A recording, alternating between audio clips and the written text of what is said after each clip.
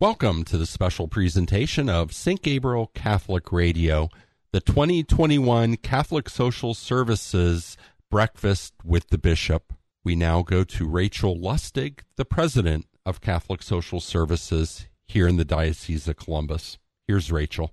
Good morning, everyone. It is so nice to see you all. It is really good to be together. I certainly understand our safety constraints, but it is a blessing to see your faces. And when I say that, I really mean your eyes. I just want you to know that I'm so grateful for these crow's feet that I've got, because they can show you that I'm smizing at you every morning. I want to say welcome Bishop Brennan. Welcome to our clergy and religious, our elected officials and community leaders, our esteemed partners, and our new friends. On behalf of the Catholic Social Services team, in particular our board, our staff, and volunteers, I'm honored to welcome you here this morning. I want to start by saying thank you. I don't need to tell you that this was a hard year. 2020 was to be our 75th anniversary. We had intended to have a celebration, and instead, we were called to honor our legacy by rising to the challenges of our day, just like those who had gone before us had. We served more people, many for the first time. We expanded our services. We took on more intense challenges.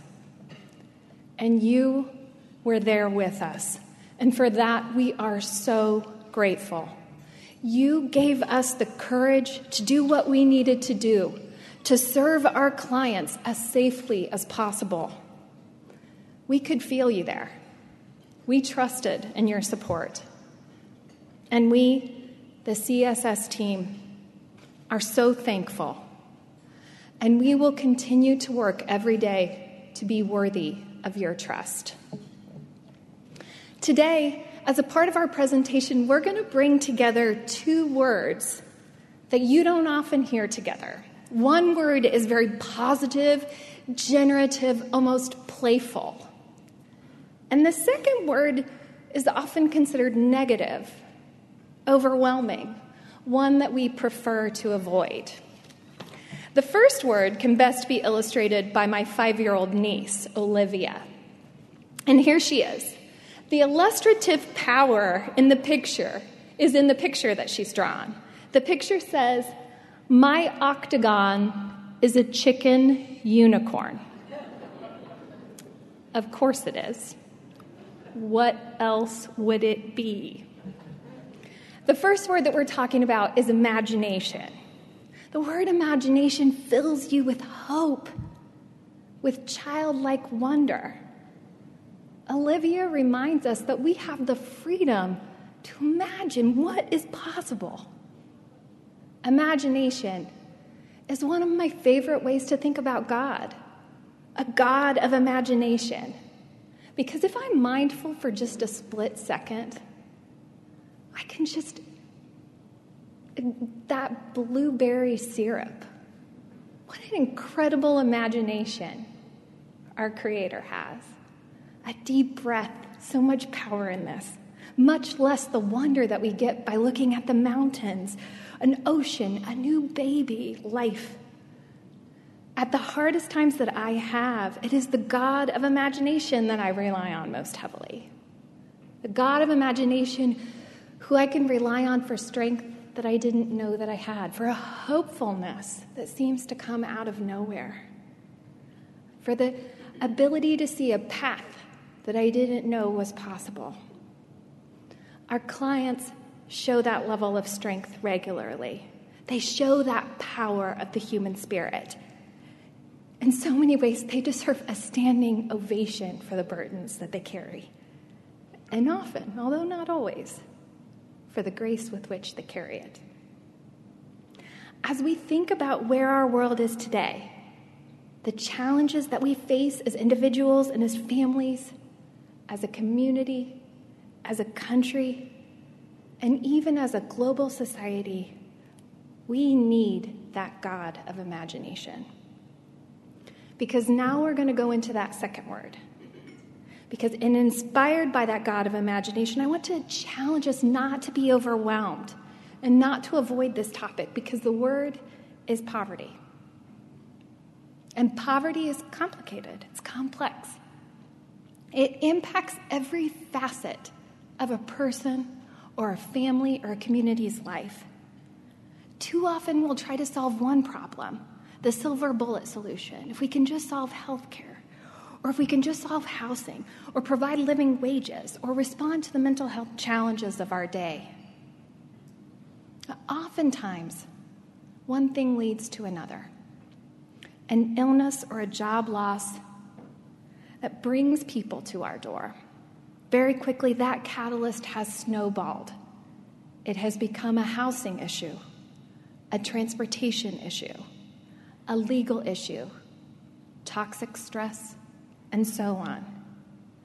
So how do we understand the complicated nature of poverty so that we can do something about this?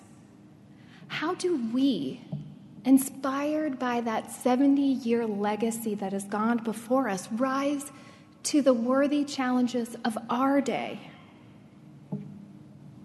Well, there is a powerful framework, the social determinants of health, the conditions in the places where people live and learn and work and play that affect a wide range of their health and quality of life outcomes. And while we call them the social determinants of health, they're also the social determinants of educational attainment and workforce productivity, of quality of life. And that's why we selected this topic: health, poverty, and human dignity, deepening our moral imagination. And why we've selected Father Michael Rozier to lead our discussion this morning. Father Rozier is assistant professor at the Department of Health Management and Policy at St. Louis University. After he presents, our very own, the Most Reverend Bishop Robert Brennan, the 12th Bishop of the Diocese of Columbus, will respond. And now, it is my pleasure to welcome Father Rozier to the podium. Father. Thank you very much. It is a privilege to be here. And again, I just want to echo the sentiments to be here in person. Now, if you look at my bio, you will find that my PhD happens to be from a little place north of here in Ann Arbor. Very, very grateful that you still welcomed me here. And I was actually also the chaplain for our football and basketball teams there. So even more grateful. You can take satisfaction in that I was always busiest providing pastoral care the weekend after Thanksgiving.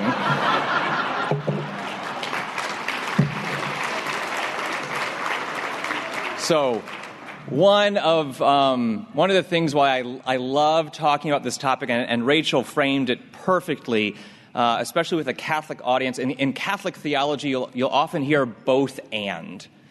You know, the both and, the imagination and the poverty, Jesus as human and divine, Mary as virgin and mother, the kingdom as already here and not yet. And I'm going to ask you to enter into that both and with me today, because that's what we need to do to really make some movement on these topics. It is to hold everything in tension and not to say, oh, well, then I'm just going to go in this direction. Or no, we need to go in all directions. And with a room this big and a community this large, we can go in all directions, which is wonderful. So my reflection today is going to be in three parts. I'm going to start with where I think we are called to go. What's our horizon? What's our destination? The second part, I'm going to talk about where we are today.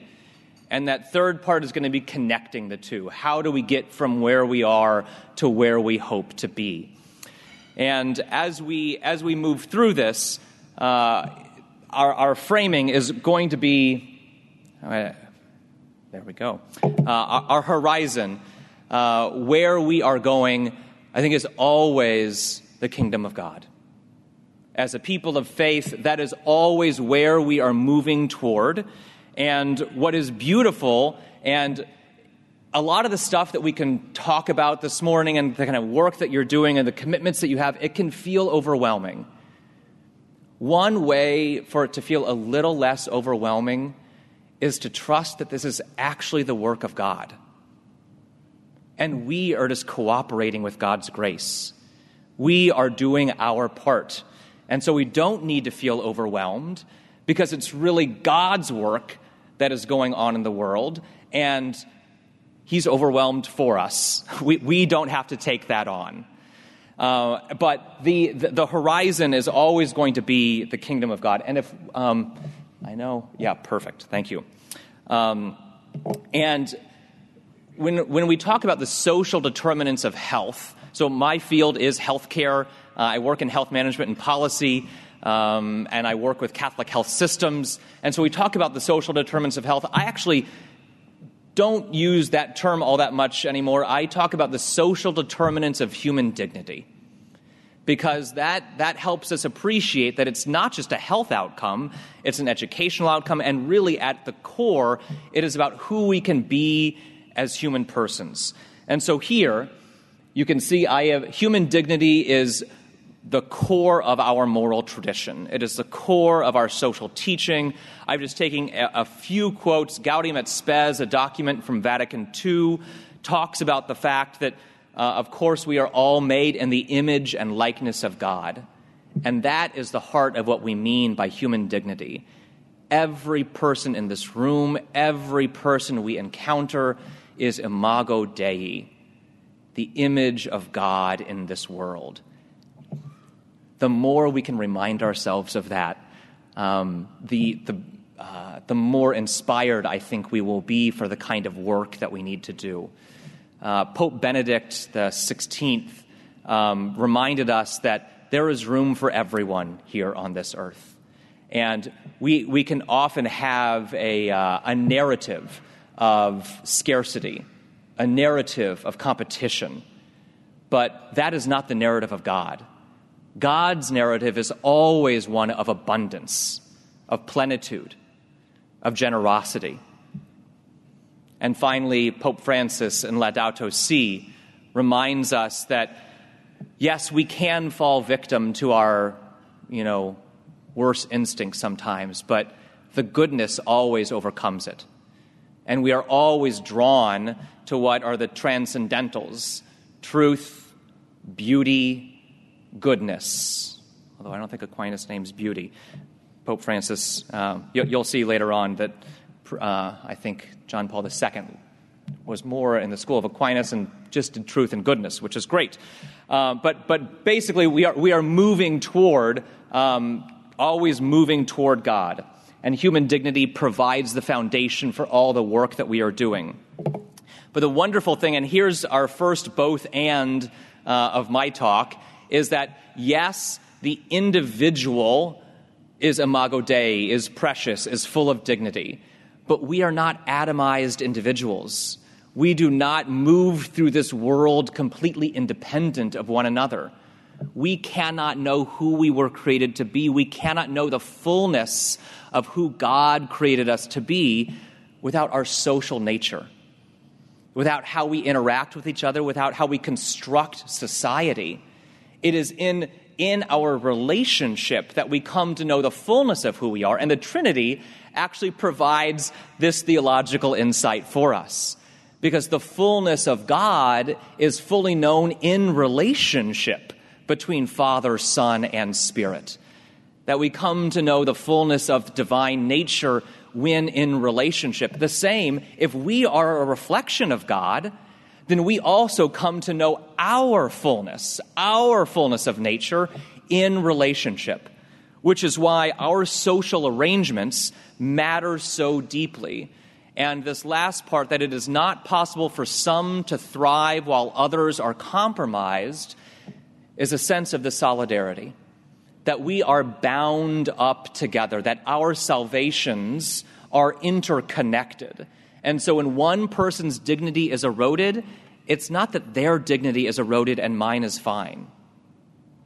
When their dignity is eroded, so is mine, and so is yours. And so that is the beauty of the kind of work that Catholic Social Services does, is, of course, doing great work to make situations where people can realize their fullness, but in helping them, it actually helps everyone else realize their fullness as well, whether they're a direct recipient of those benefits or not, because of the social dimension of who we are and how it's constitutive of our human nature. And finally, the last thing, about where we are going.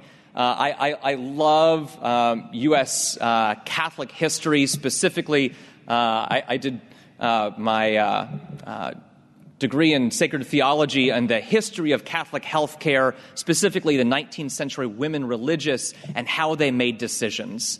And what was amazing is they were always finding the places where other people could not or would not go. And that's where they went. And people would say, well, there's not a solution there. We don't know how to do it. And they're like, well, we'll figure it out.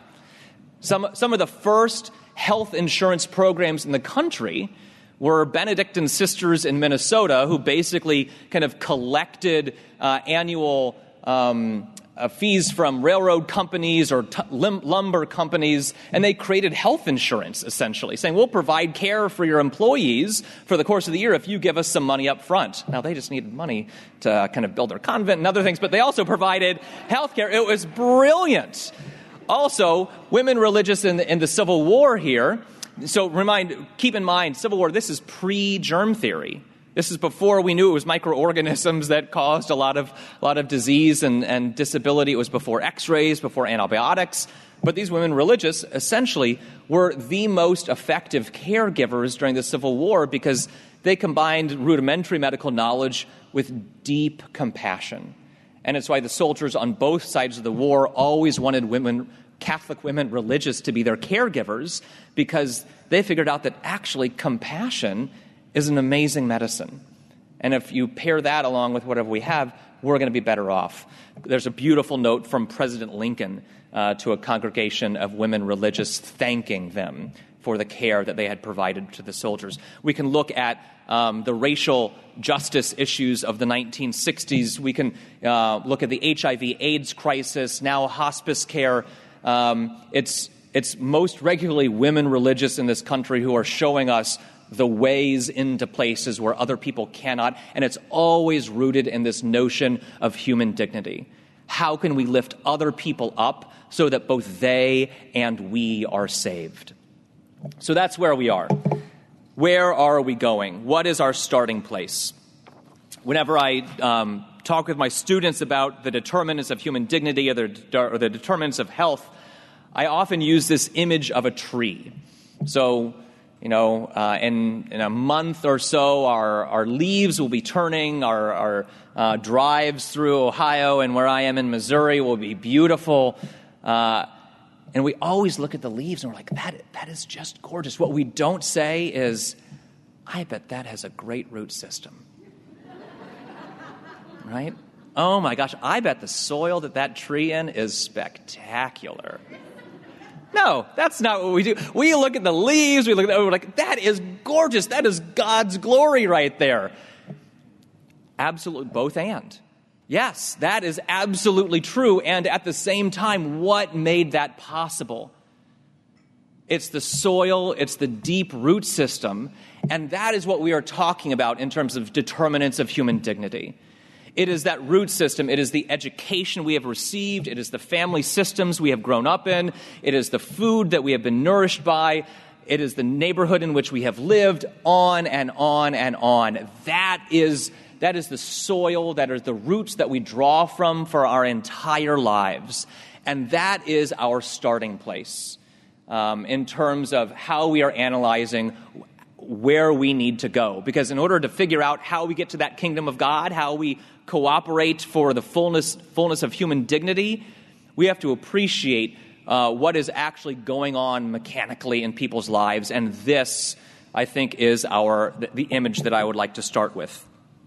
Now, the social determinants of health here. This is probably one of only 2 technical slides in the entire presentation, I promise. But if we look at, and this is at the population level, what determines our health outcomes? What determines our life expectancy, our chance of cardiovascular disease, our chance of mental illness, all of those things? Well, healthcare, you might think, oh, that's a pretty big determinant, and I see Mount Carmel up here. It's not that healthcare is not important. I work with health systems for most of my days, but truthfully, medical care only accounts for 20% of our health outcomes. It's an important 20%, but it's only 20%. Socioeconomic factors account for 40% of our health outcomes. And here's what we're talking about in terms of the education, employment, social support, community safety. This is the kind of bread and butter work of Catholic Social Services. This is what we are really focused on in a lot of the work that we do across the country. And it's because we know that health outcomes and other outcomes are so dependent upon it. Now, of course, again, this is population level. You can look at individuals, and there are always going to be individual stories and exceptions, but I'm talking about at the aggregate. This is what predicts how we're doing. And so, if this is the case, then a tremendous amount of our energies ought to be focused on socioeconomic factors. Again, that root system, that soil in which people find themselves. And I would also like to note that, in a pie graph, these are discrete buckets. That is not the way our lives work, of course. The education that I receive influences my health behaviors, what I eat. The medical care that I receive influences whether I can work or not in terms of my employment.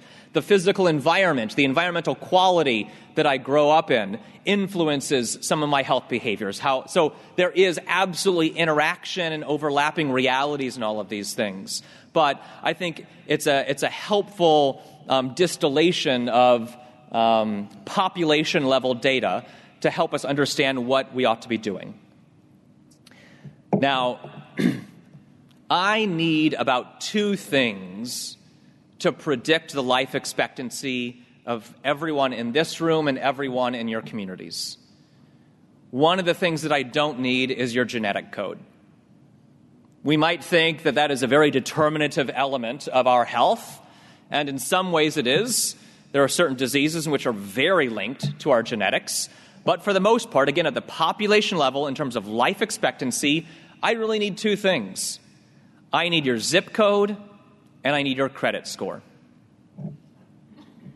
That's it. And that should be very bracing for us.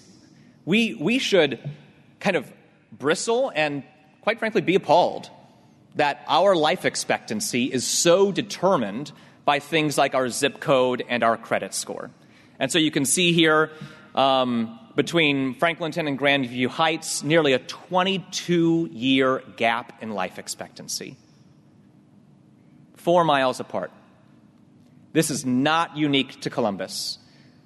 I give this talk. I give a similar talk all over. I have no problem pulling up the metro map of wherever I am, and we see this exact same pattern. Now, this did not happen by accident. This happened by generations of choices that we are now living the consequences of. And that can be somewhat overwhelming.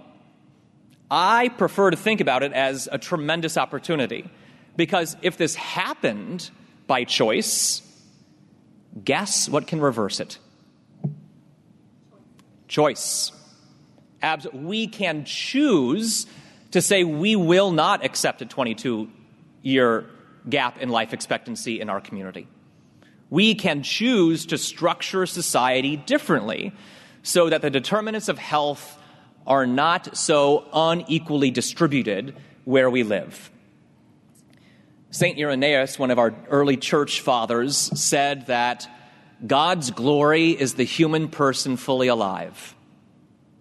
God's glory is the human person fully alive.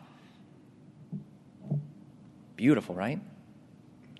Well, what does it mean when somebody dies 22 years before they ought to? That is tragic for them as a person. It's also tragic for the divine nature. It's also, if God's glory is that person fully alive, and they die decades before giving the fullness of glory for 82 years, oh my gosh, what a diminishment, and an unnecessary diminishment of God's glory. That's why the mission statement of Catholic Social Service is here to care for the poor and vulnerable seniors and families to reach their potential. That's what we're talking about right now, the fullness of life, the potential that God wove into our very beings from the very beginning. So, again, this didn't happen at random. It can be reversed. Now, I know that the word sin is not a very popular phrase these days. I am a Jesuit. We talk about sin and grace all the time, so you're going to get a little dose of sin today. And not like I'm not going to encourage you to do it. We're going to talk about it. Because I think it's really important to fully appreciate what God is inviting us into, is to be crystal clear about what pulls us away from God's vision, what pulls us away from the kingdom, what pulls us away from truth, beauty, and goodness, what pulls us away from our fullest potential. And it's sin. It's our brokenness. And yes, we have it at the individual level, but we have it at the collective level as well. And that's what I would like to focus on today. And it's St. Pope John Paul II. I'm going to read this in full. Please indulge me, because I think it is so well articulated. Man receives from God his essential dignity, and with it the capacity to transcend every social order so as to move toward truth and goodness. But he is also conditioned by the social structures in which he lives, by the education he receives, and by his environment. These elements can either help or hinder his living in accordance with the truth. The decisions which create a human environment can give rise to specific structures of sin which impede the full realization of those who are in any way oppressed by them. So, that is the kind of negative framing of this. I put the positive question in there. So, if there are structures of sin that oppress us, what are the structures that we can build to create human flourishing?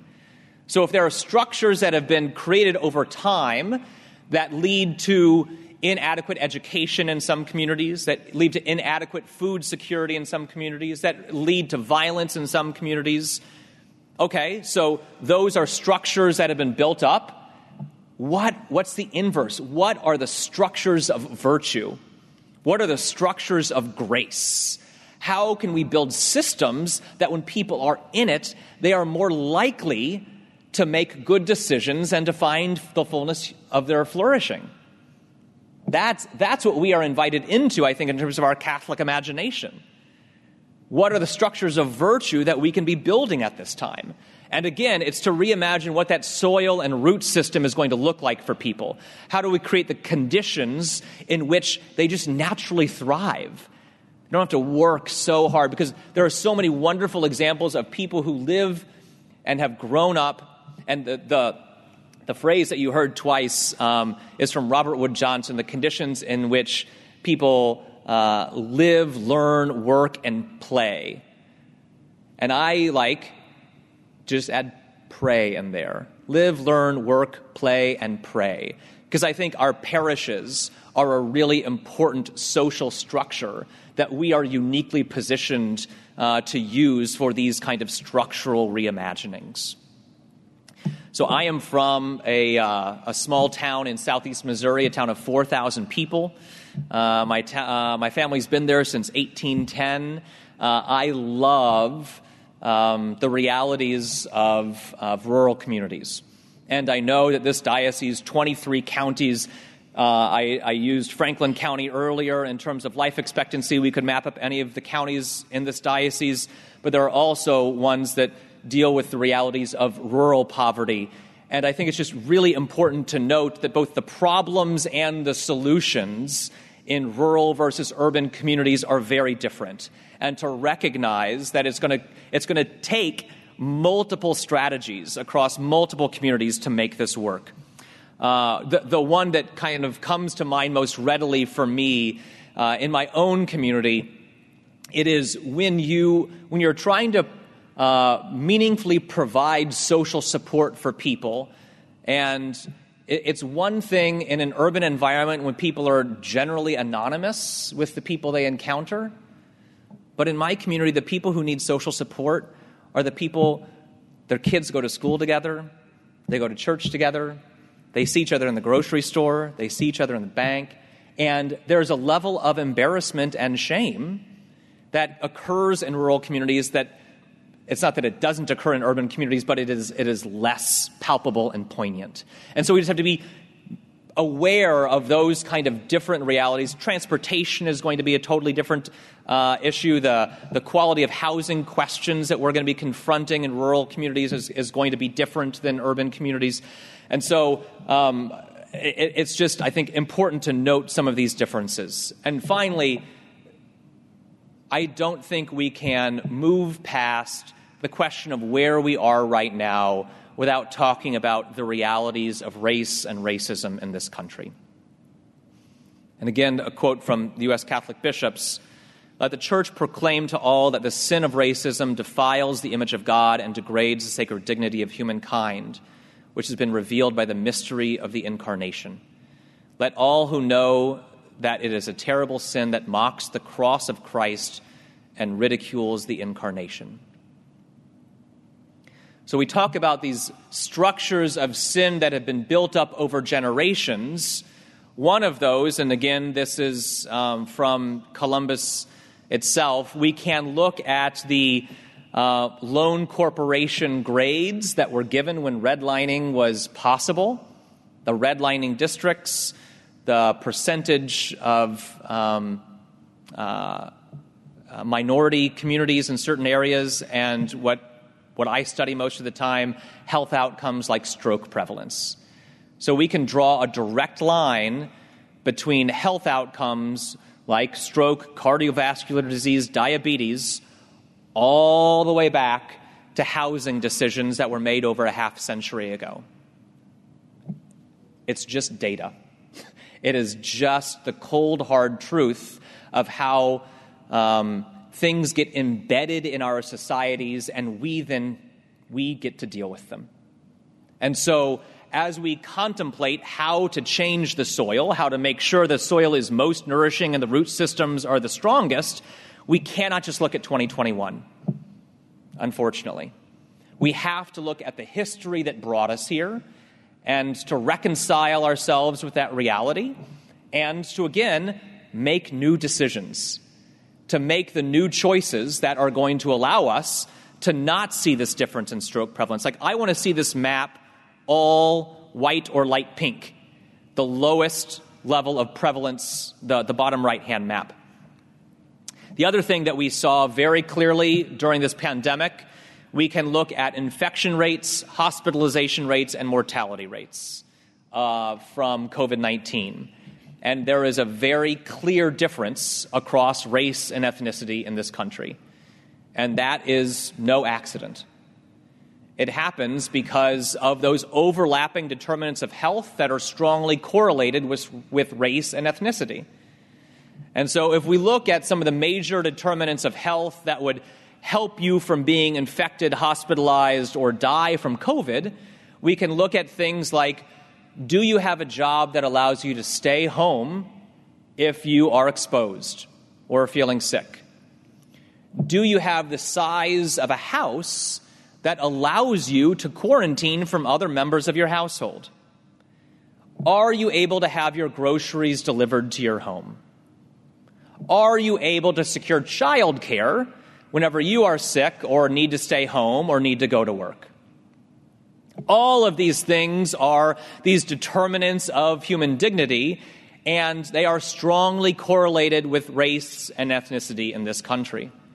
And so the fact that what we in public health call pandemic privilege fell along socioeconomic and racial and ethnic lines means that we see these data points in the lower right-hand corner, that we have multiplier effects of infection, hospitalization, and mortality across race and ethnicity. And again, this can feel overwhelming. This can feel somewhat depressing. I think we need to let it soak in. I think we need to be affected by it. But we can't stay there. We cannot dwell in that. We cannot get caught in that. Because God is inviting us to something so much more. God is inviting us to the imagination that we talked about, which is how we are going to get there.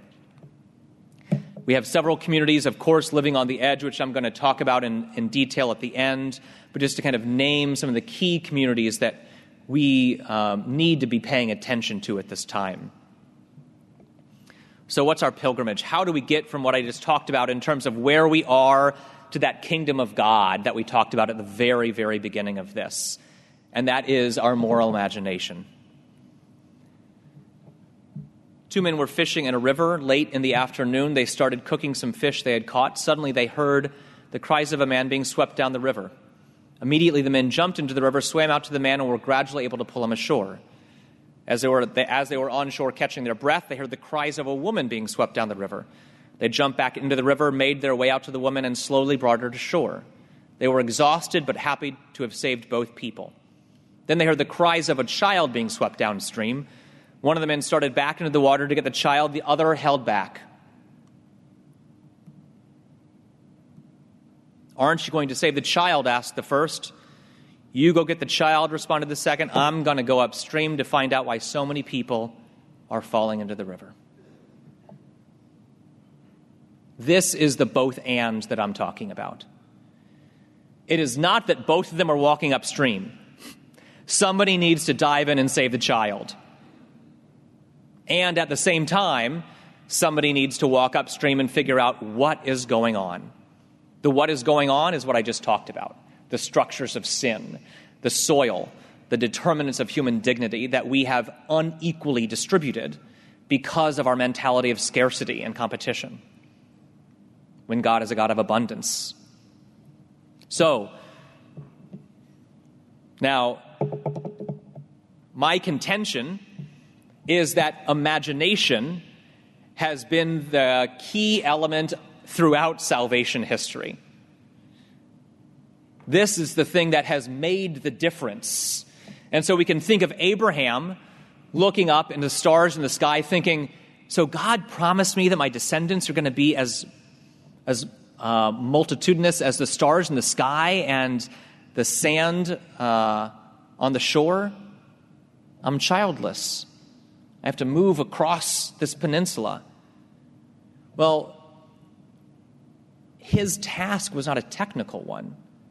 His task was, can I imagine a different world? Can I imagine a place in which this is actually going to occur? We can think of the task that Moses was given in terms of moving from Egypt to the Promised Land. You might think, well, it was a cartographical exercise, 40 years of negotiating the desert. Well, no, that's actually not true. I mean, that is true, but the chief task was one of convincing these people that there was going to be a land of milk and honey at the end. Keep faith. We're going to get there. This is what it's going to look like. You are the chosen people. It was a task of imagination. Or you can think of the disciples that Jesus called, these fishermen, and Jesus said, "Come with me. I'm going to teach you to catch men now." Now, it wasn't a technical training program. It wasn't helping them figure out exactly how to preach or how to heal or how to choose towns. Their chief task was to actually believe that they could be apostles, be disciples, be leaders of a new movement of faith. Oh my gosh, what a huge leap that had to be for these fishermen. The technical piece was secondary.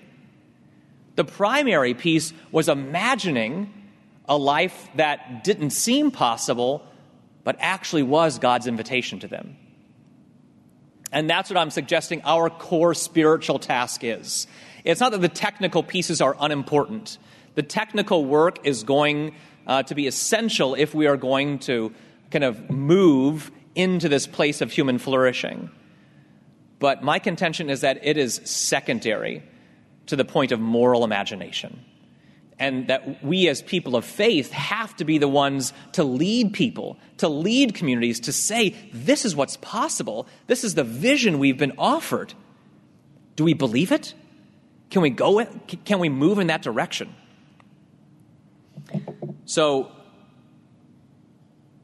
pull up this piece of scripture with which you are probably familiar. I'm not going to read the entire thing, but a man was going down from Jerusalem to Jericho when he was attacked by robbers.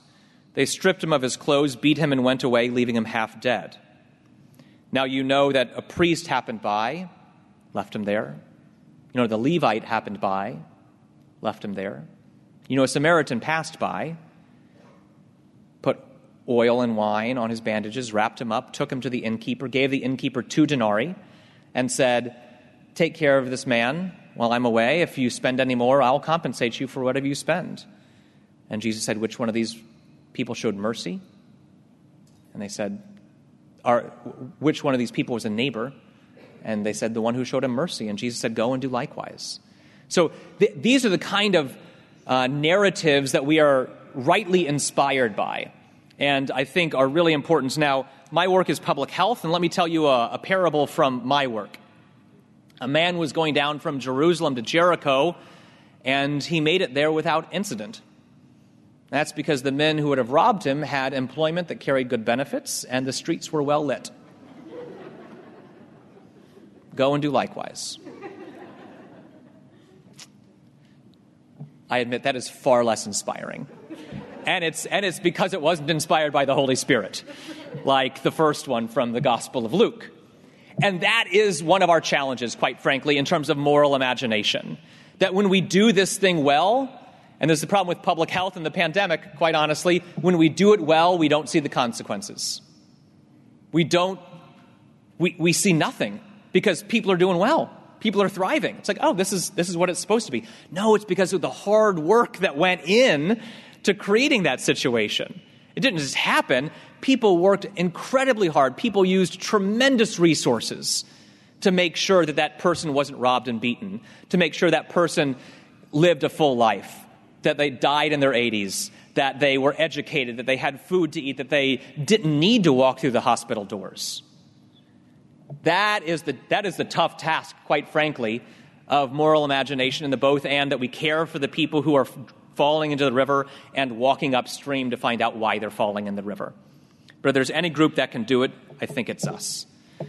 Now, one of our most important parts of our moral tradition are the corporal works of mercy, feeding the hungry, giving drink to the thirsty, clothing the naked, visiting the sick.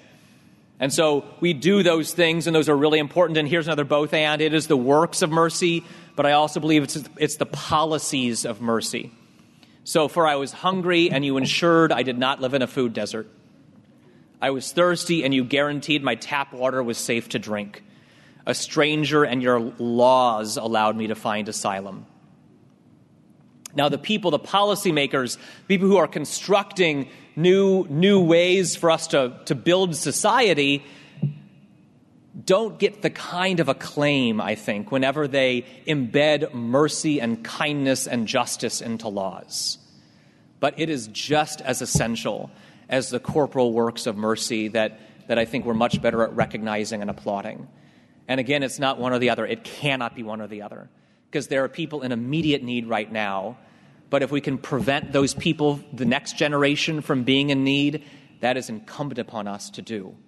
And so it's holding together these corporal works of mercy and creating these new policies of mercy within our tradition. And it is breathing with both lungs, because justice and charity are not separate. They are not parallel paths. They are constitutive and inseparable from one another, as Pope Benedict tells us. And in fact, justice is the minimum measure of charity. Justice is the minimum measure of charity. And so if we know that disease and degradation of dignity has a preferential option for the poor, we know that we have great institutional structures in the church, then we use Jesus as our truest moral code, who not only cared for individuals, but challenged the context, the environment, the social situations in which people were living.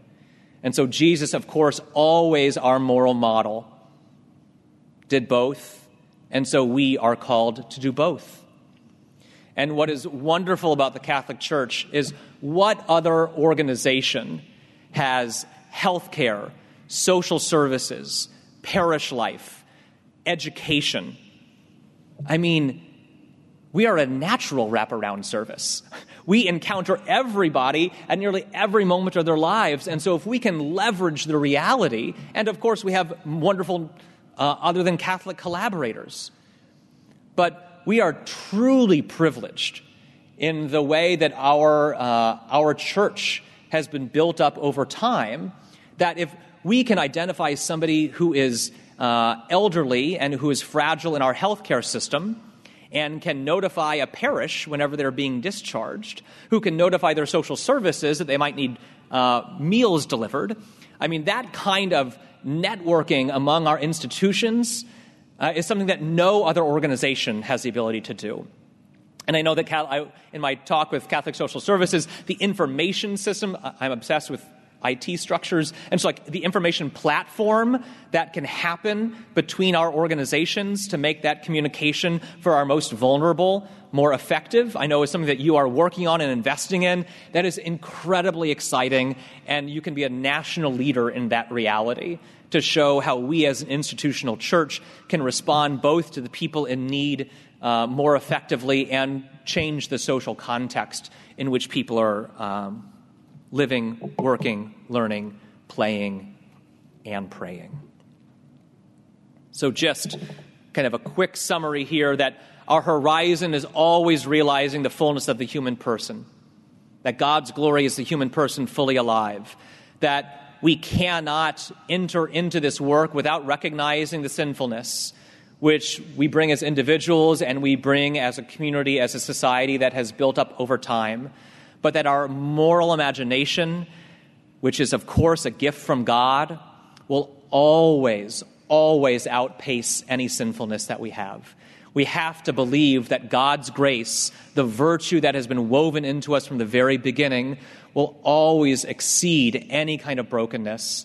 And that is exactly the kind of work that I think and vision that we can provide not only internally to the Catholic community, but to the community at large. And so I'm just very grateful for the work you are already doing and the work you will be doing, and for the invitation to join you this morning. Thank you.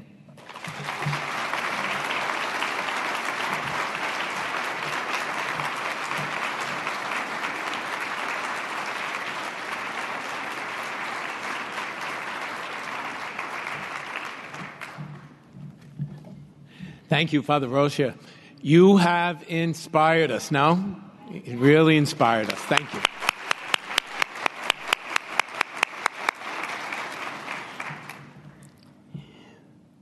I do thank you for framing the discussion in terms of human dignity. Right now, as we look at the reality of the last 18 months or so, it's not only about COVID. There just seems to be so much more. We find ourselves in a society that is becoming more and more politically fractured, and the arguments are becoming more and more vicious, if you will, and more divisive. And so as we face some of our deepest and heaviest challenges, the temptation is almost always to tear apart. And yet, one of the things that we as Catholics know in our hearts, whether or not we always are faithful to it, one of the things we know is that at the core of everything is something that you said, that each and every one of us is created in the image and likeness of God, and that respect for human dignity at every moment and every stage of human life is really the thread that ties it all together.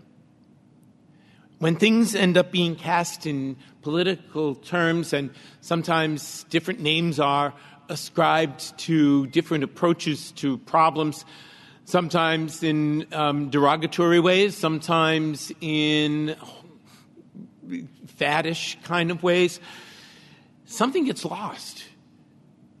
What is constant is that sense of human dignity, and that's at the core of who we are. And that becomes the core of how we respond, or how we need to respond as a Catholic Church, as a Catholic community, to many of the needs that surround us. And so we see it in our approach, first of all, to the big thing that's on so many of our minds, the response to this pandemic. What is necessary for human dignity? To the reality of the violence that plagues our community that we see so much here, right here in our own midst. To the brutal reality of racism. To the challenges of meeting the needs of people who have come to our countries and to those who live here in so many different communities, and to immigration in general and refugees who are fleeing, to respect the dignity of those who serve and protect. One of the things I found myself saying in so many different contexts is that challenge to look into the eyes of one another and see that true image of God, because that person is created in God's own image and likeness. One of the kind of informal things that happened over the last year is we sort of formed a little bit of a Catholic collaboration for the common good, just so that we could talk about some of these issues that I just named. And so through the diocese and different agencies, such as Catholic Social Services, all through Social Concerns Office, some of the other agencies as well, working together with Mount Carmel Hospital and with the Dominican Sisters of Peace. We've been looking to brainstorm about some of these things and find ways that we can respond and walk with people, accompanying. I have to tell you something. You are amazing. You're amazing for being here today and for what brings you here today. Certainly for your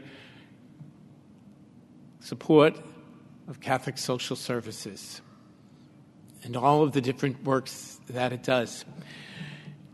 Many of the things are known to us because they're right here in Franklin County and have to do with basically the city realities, but we're not limited to those city realities. Thank you, Father Michael, for raising up the issues of our rural communities. It comprises a large swath of our diocesan concerns. A lot of our people live in our rural communities. And Catholic Social Services is there. You are amazing And it hits me as we're standing out there and you're coming up the escalator and I'm seeing, I was going to say face after face, but modeling after Rachel, I'll say eyes after eyes. Of you who in some of our community leaders, other agencies, many of our industries, people who are serving on our boards, people who are maybe just starting to get more involved. And I'm just overwhelmed by the talent that's in this room and the generosity that wants to take that talent to enhance human dignity in the name of Jesus Christ and through his church. You are amazing. I'm struck by that as I go around, struck by it over and over again. I'm struck by the ways that so many of our Catholic agencies, Catholic Social Services is a great example, far from shutting down, actually geared up in this last year and a half. Sure, we had to do things differently. We had to do things very, very differently, but you did. In powerful, powerful ways and impacting lives where it mattered the most. You know, when I was down south, I was in Portsmouth for some parish meetings, which were not always about the easiest things in the world. And one person got up and he said, one of the things that this has taught us is that we've had to learn not only what it means to go to church, but actually what it means to be the church. Thank you. That's exactly who you are and what you do. But there's more. There's much more. We realize the challenges that are right before us and that probably lie as we continue going that road to Jericho. There may be others. Father Michael, Father Rocha, I can't say it enough how inspired I am by your words today. And if I could focus in on the ways that you raise up our hope and our imagination. You did a phenomenal job of doing that for all of us. Whereas you can look at some of these things and easily become overwhelmed, you remind us that maybe some of the severity of the problem, some of the root causes which should, on the one hand, appall us, are also the very reasons why we're in a position to do something about it. And you have sparked our imagination in a powerful, powerful way. I promise you that your words here today will affect many of our conversations, not only at Catholic Social Services, but in different boards, in our different agencies, and your stories, your images. I love that the tree with the roots. They are going to inspire us as we seek to do the work of Jesus Christ right here in the 23 counties of the Diocese of Columbus. God bless you in your work and help you to continue the good things that you are doing. Thank you for sharing that with us today.